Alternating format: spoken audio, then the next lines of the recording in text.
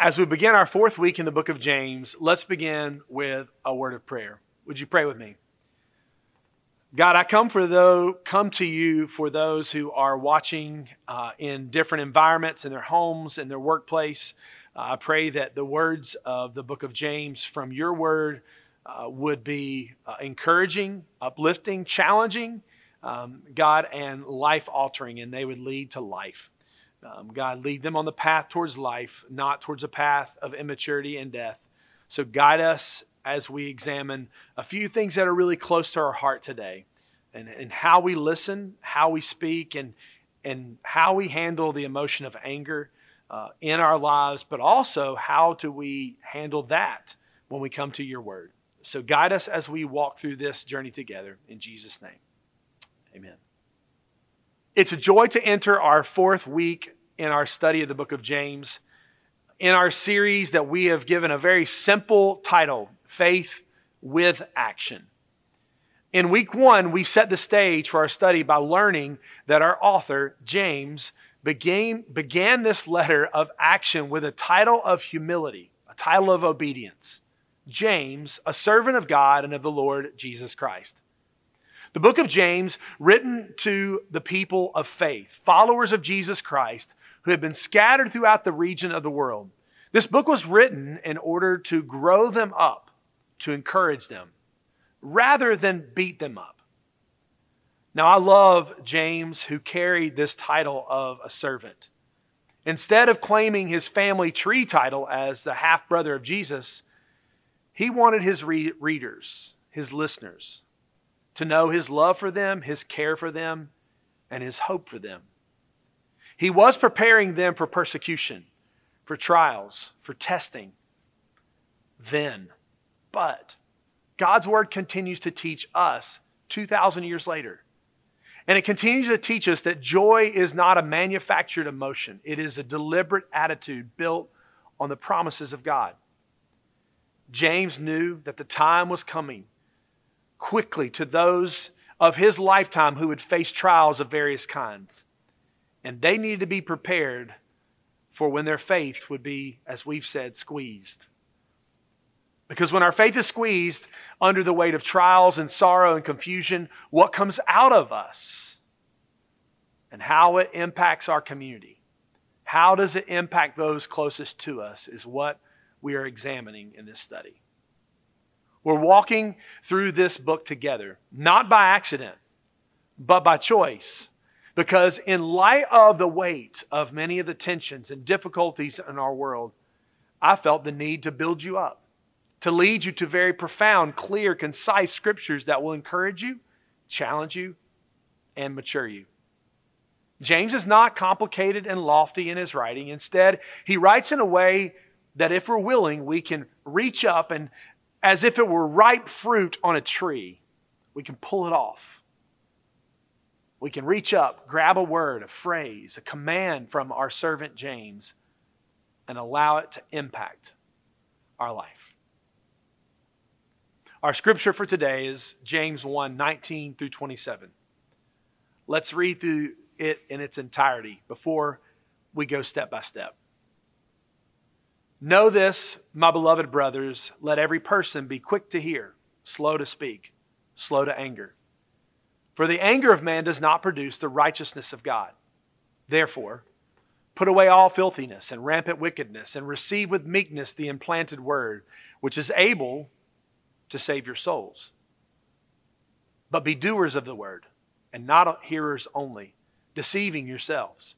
For if anyone is a hearer of the word and not a doer, he is like a man who looks intently at his natural face in a mirror. For he looks at himself and goes away and at once forget what he was like. But the one who looks into the perfect law, the law of liberty, and perseveres, being no hearer who forgets, but a doer who acts, he will be blessed in his doing. If anyone thinks he is religious and does not bridle his tongue but deceives his heart, this person's religion is worthless. Religion that is pure and undefiled before God the Father is this: to visit orphans and widows in their affliction, and to keep oneself unstained from the world. 9 verses. Listening, speaking, anger, be hearers and doers. Take care of those who can't care for themselves. Control your speech. And if that's not enough, let God's word examine you, change you, and work through you. Thank you, James. That is quite enough for one session. James, we get it. Our character must match our claims as followers of Christ. We cannot impact or shape our community when our character, how we care for others, when it does not line up with our claims as followers of Jesus. And while we could spend our entire time applying these lessons from these 9 verses to our character and our conduct, I believe the message from this section of James is not simply character conduct training. James is really going to, while addressing some of our most frequent struggles with our character, he's going to take us back to the basics of how we prepare, how we receive, and how we act upon the instructions we receive from God's Word. How we listen, how we react, and how we take action when we hear God's Word taught reveals the path we truly desire. Even his subtle, yet direct and loving opening of verse 19 begins this way. Know this, my beloved brothers. If you would have been reading this letter in the time of James, in the original language, it would have sounded a little bit like this. This you know, or yes, I know you're already aware of what I'm about to say, but you need to hear it again. This is James' polite way of saying to his readers then and to us now, you already know what I'm about to tell you, but you may have forgotten it. It's the same idea when you say to your children, I know you haven't forgotten to do your homework, but just in case, let me remind you. Or you send somebody a text or an email that says, I just wanted to make sure that you had this on your calendar. It's a gentle way of saying, listen up. He also reminds the early followers of Jesus that he is not someone from the outside, trying to give them wisdom. Rather, he is a fellow Jewish Christ follower, he says, as he did previously, and he'll say again, my beloved brothers. He's giving them instruction, but he has the temperament of someone who deeply cares about his readers. He does not want to turn them away before he really gets going. So the passage continues. Know this, my beloved brothers. Let every person be quick to hear, slow to speak, slow to anger. For the anger of man does not produce the righteousness of God. Therefore, put away all filthiness and rampant wickedness, and receive with meekness the implanted word, which is able to save your souls. Here's the instruction from James. The instruction on how to take in and respond to God's word. A few things about responding to God's word. He says we must be quick to hear. Eager is the idea. Prepared, ready to hear. So let me continue by asking you a question. What did you expect when you turned on your screen or your device to watch the message today? You logged in, whether it's on YouTube or Vimeo or our church website, and you got yourself prepared to watch the message. Here's what you probably expected. You expect the message, the sermon, to be about 30 to 38 minutes. You expect, as you should, me to be prepared with a message that I've thought about, considered, prayed about, written, and walked through out loud. And by the time it comes around to a camera on Thursday, and then again a couple more times on a Sunday morning. At times we become so accustomed to what we expect to hear that we may or may not hear anything at all. So let's try something a little different today. What if I changed it up? What if? Now, this is only a what if scenario. This is not real, but pretend that it is. What if today I stopped and said, church, online viewers, today is your lucky day. Someone has given the church $1 million and they would like for me to divide the money to everyone online or in person this weekend. Again, disclaimer, this is only an illustration.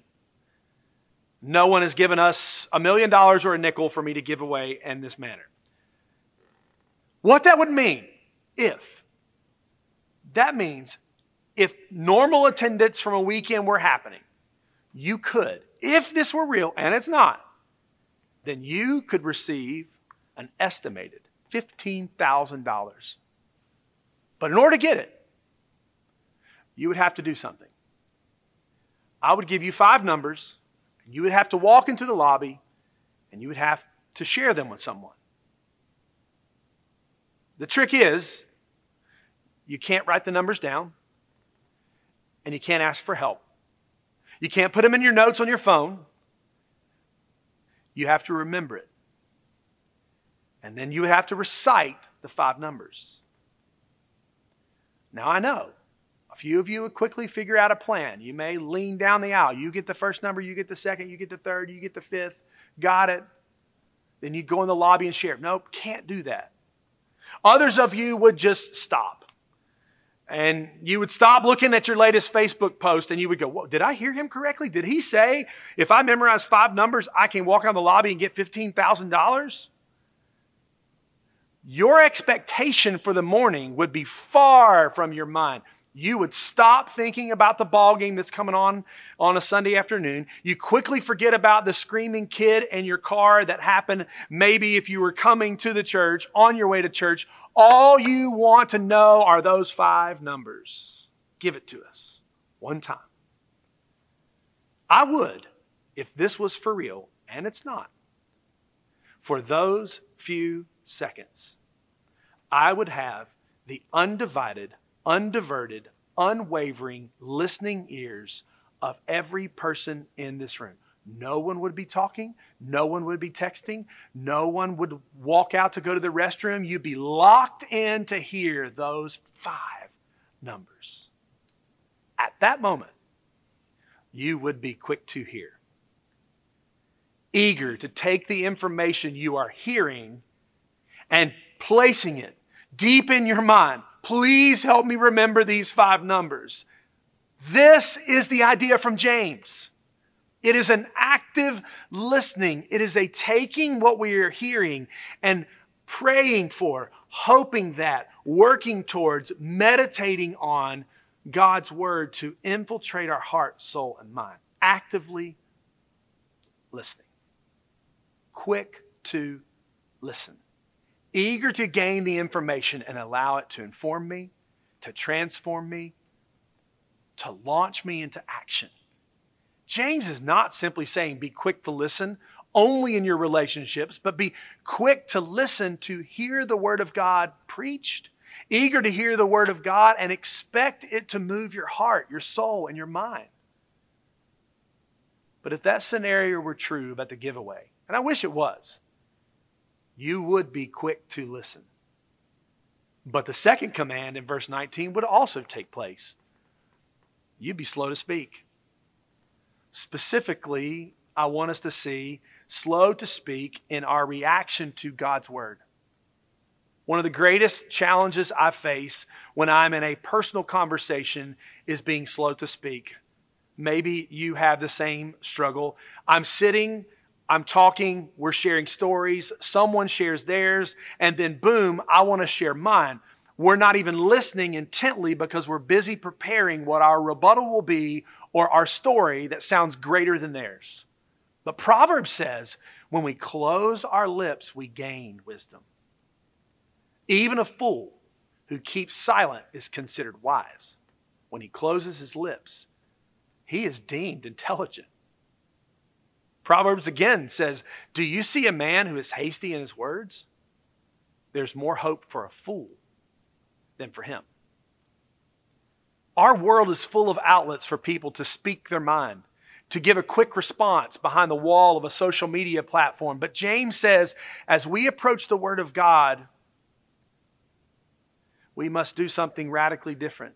We must not spout back our thoughts.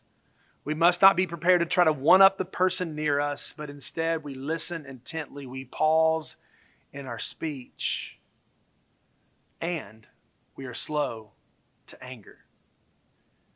Slow to anger, for the anger of man does not produce the righteousness of God. The grammar of this verse, of verse 19, is interesting because James does not say be quick to listen and slow to speak and slow to become angry, which feels as if they are three separate thoughts.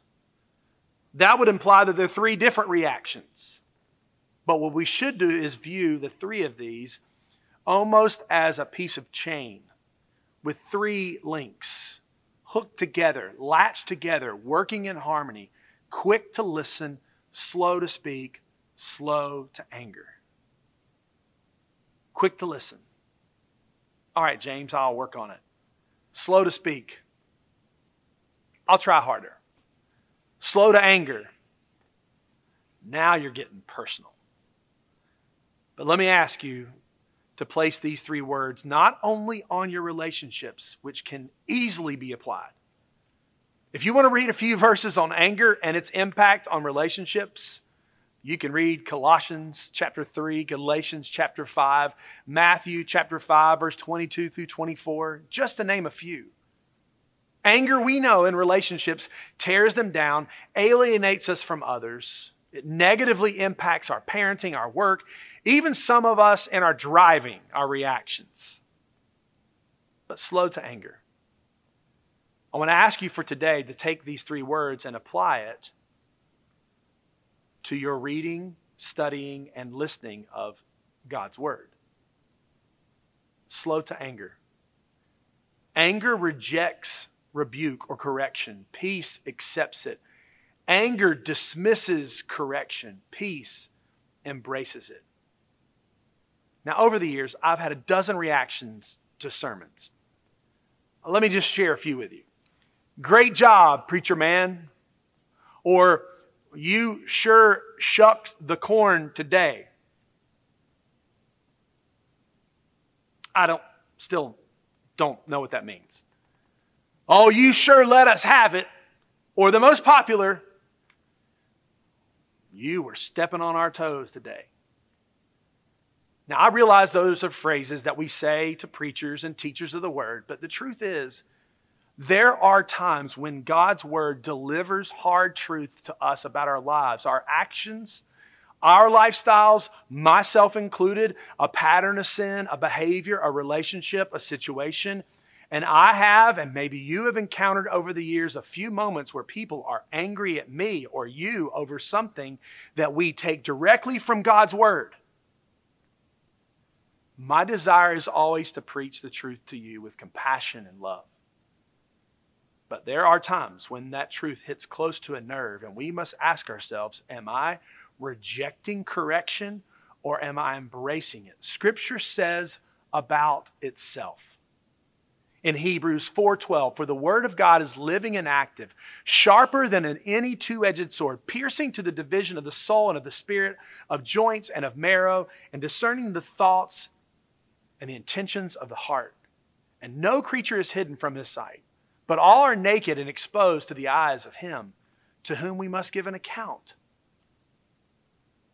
When a sword pierces the soul, does that feel good? It's going to hurt. It's going to cause pain. It's going to leave a mark. When we really stop to listen, to cease talking and accept the correction of Scripture, it's going to bring some things to light that we don't want revealed. Will we be angry? Will we stop listening? Will we talk our way out of the moment? Please know, the Apostle Paul told a young minister, all Scripture is breathed out by God. It is profitable for teaching, for reproof, for correction, and for training in righteousness, that the man of God may be complete, equipped for every good work. The focus of these verses is not simply character training, but for us to be used by God for His great works. You have to see the action of the Word of God in these verses, 19 through 27. Let me walk you through what James says about the Word. The Word of God, Scripture.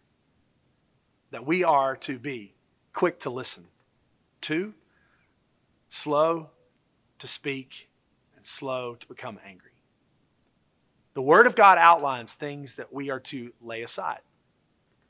He says in verse 21, therefore put away all filthiness. Colossians tells us in chapter 3, verse 5 through 9, in order for the Word to become deeply rooted, we must uproot the sin. This truth is monumental for the church to understand. Could it be that the majority of our struggles to grasp the clarity of Scripture is not due to misunderstanding, but because of sin that we are keeping in our lives? We must get rid of. The Word of God outlines our proper attitude to receive instruction. Again, verse 21, to receive the Word with meekness.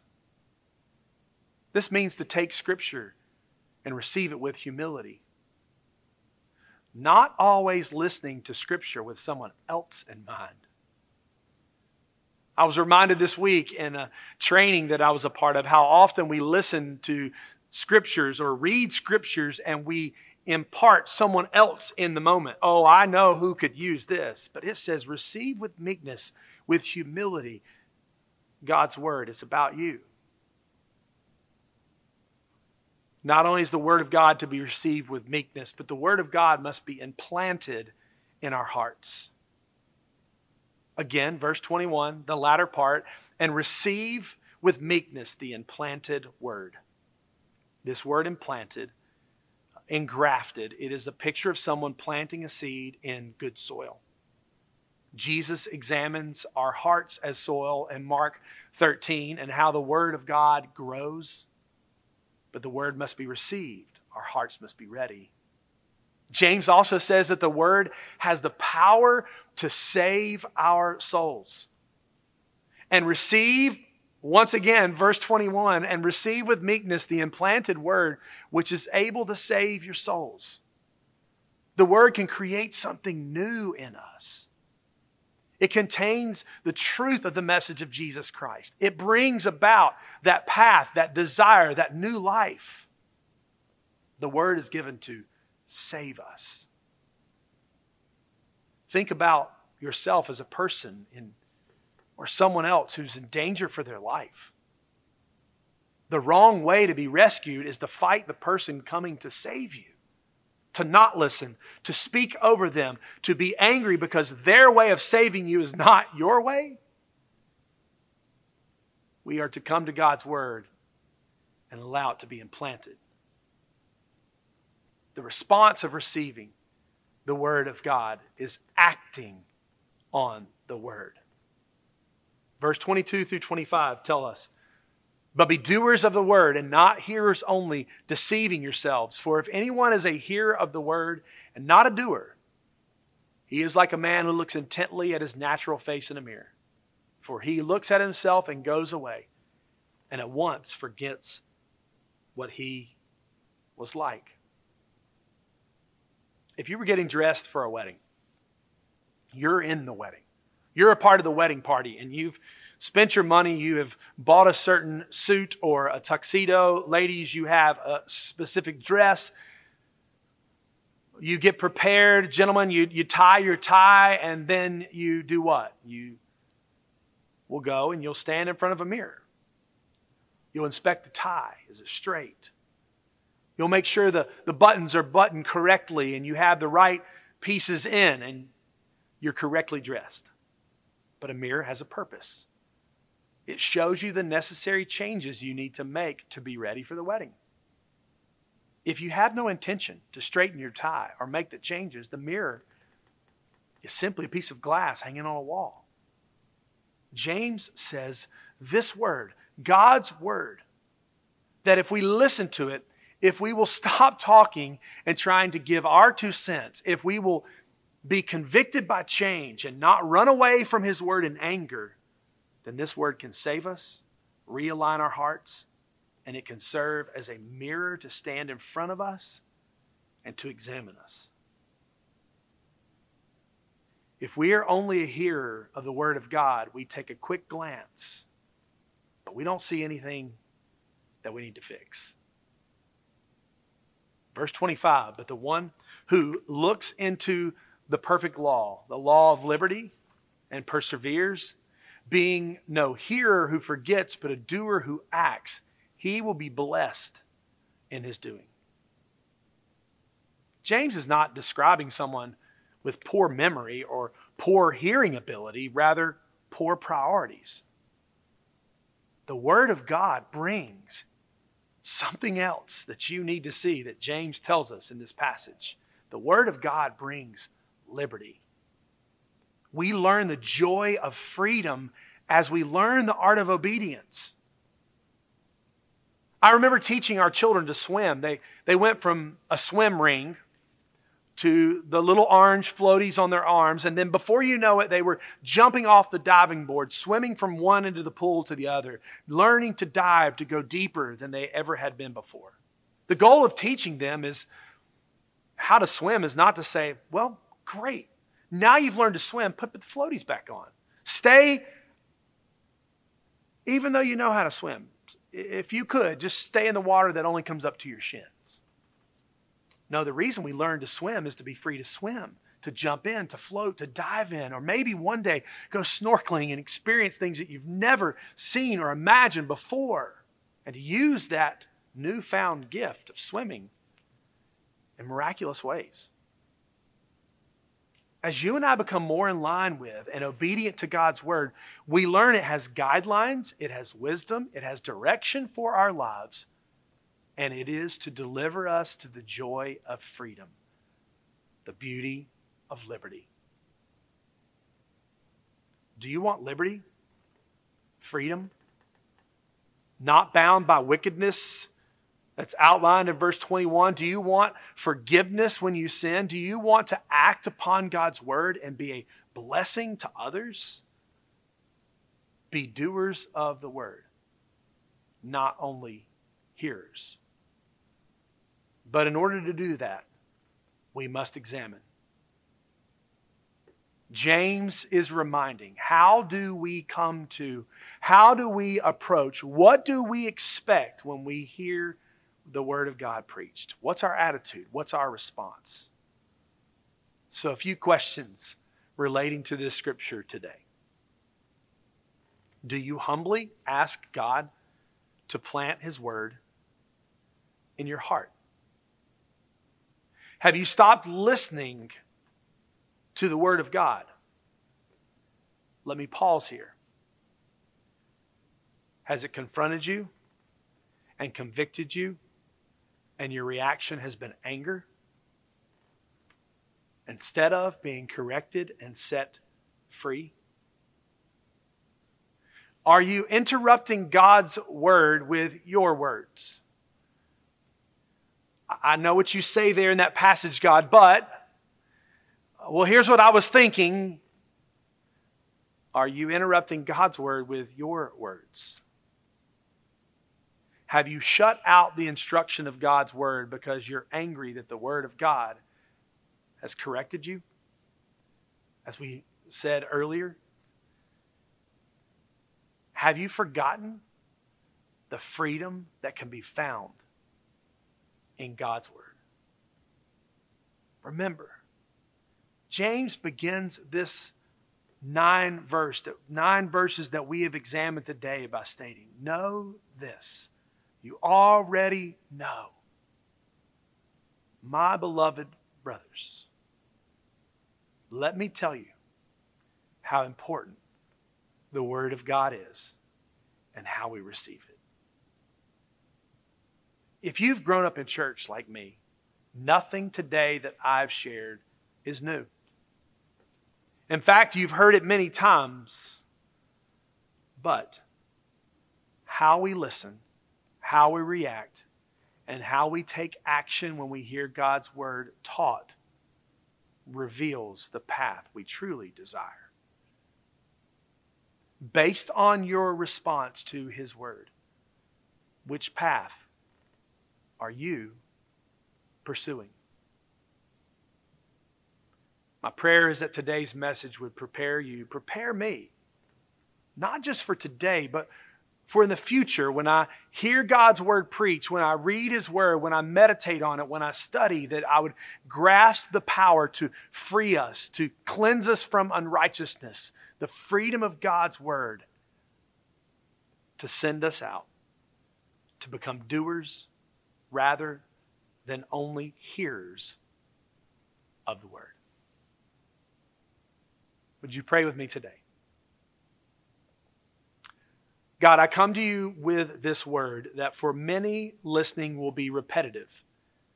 It was for James as well. In fact, he says, you already know these things, but they needed a reminder, and so do I. God, may I come to your word to prepare it to preach with humility, understanding its incredible power. May I come to your word personally and know that it is here to examine me, to explore the deepest regions of my heart, and for me to pull out and put in its place the implanted word of God. I know these things. Most watching this will know these things. But for those who haven't, for those who do not, I pray that today that you would open their eyes to how they can come to your word. Not with preconceived ideas, not quick to speak over the word, not with ears that are closed because of what they have heard in culture about faith or Christianity or Jesus or even the Bible, but they would pause and focus on your word.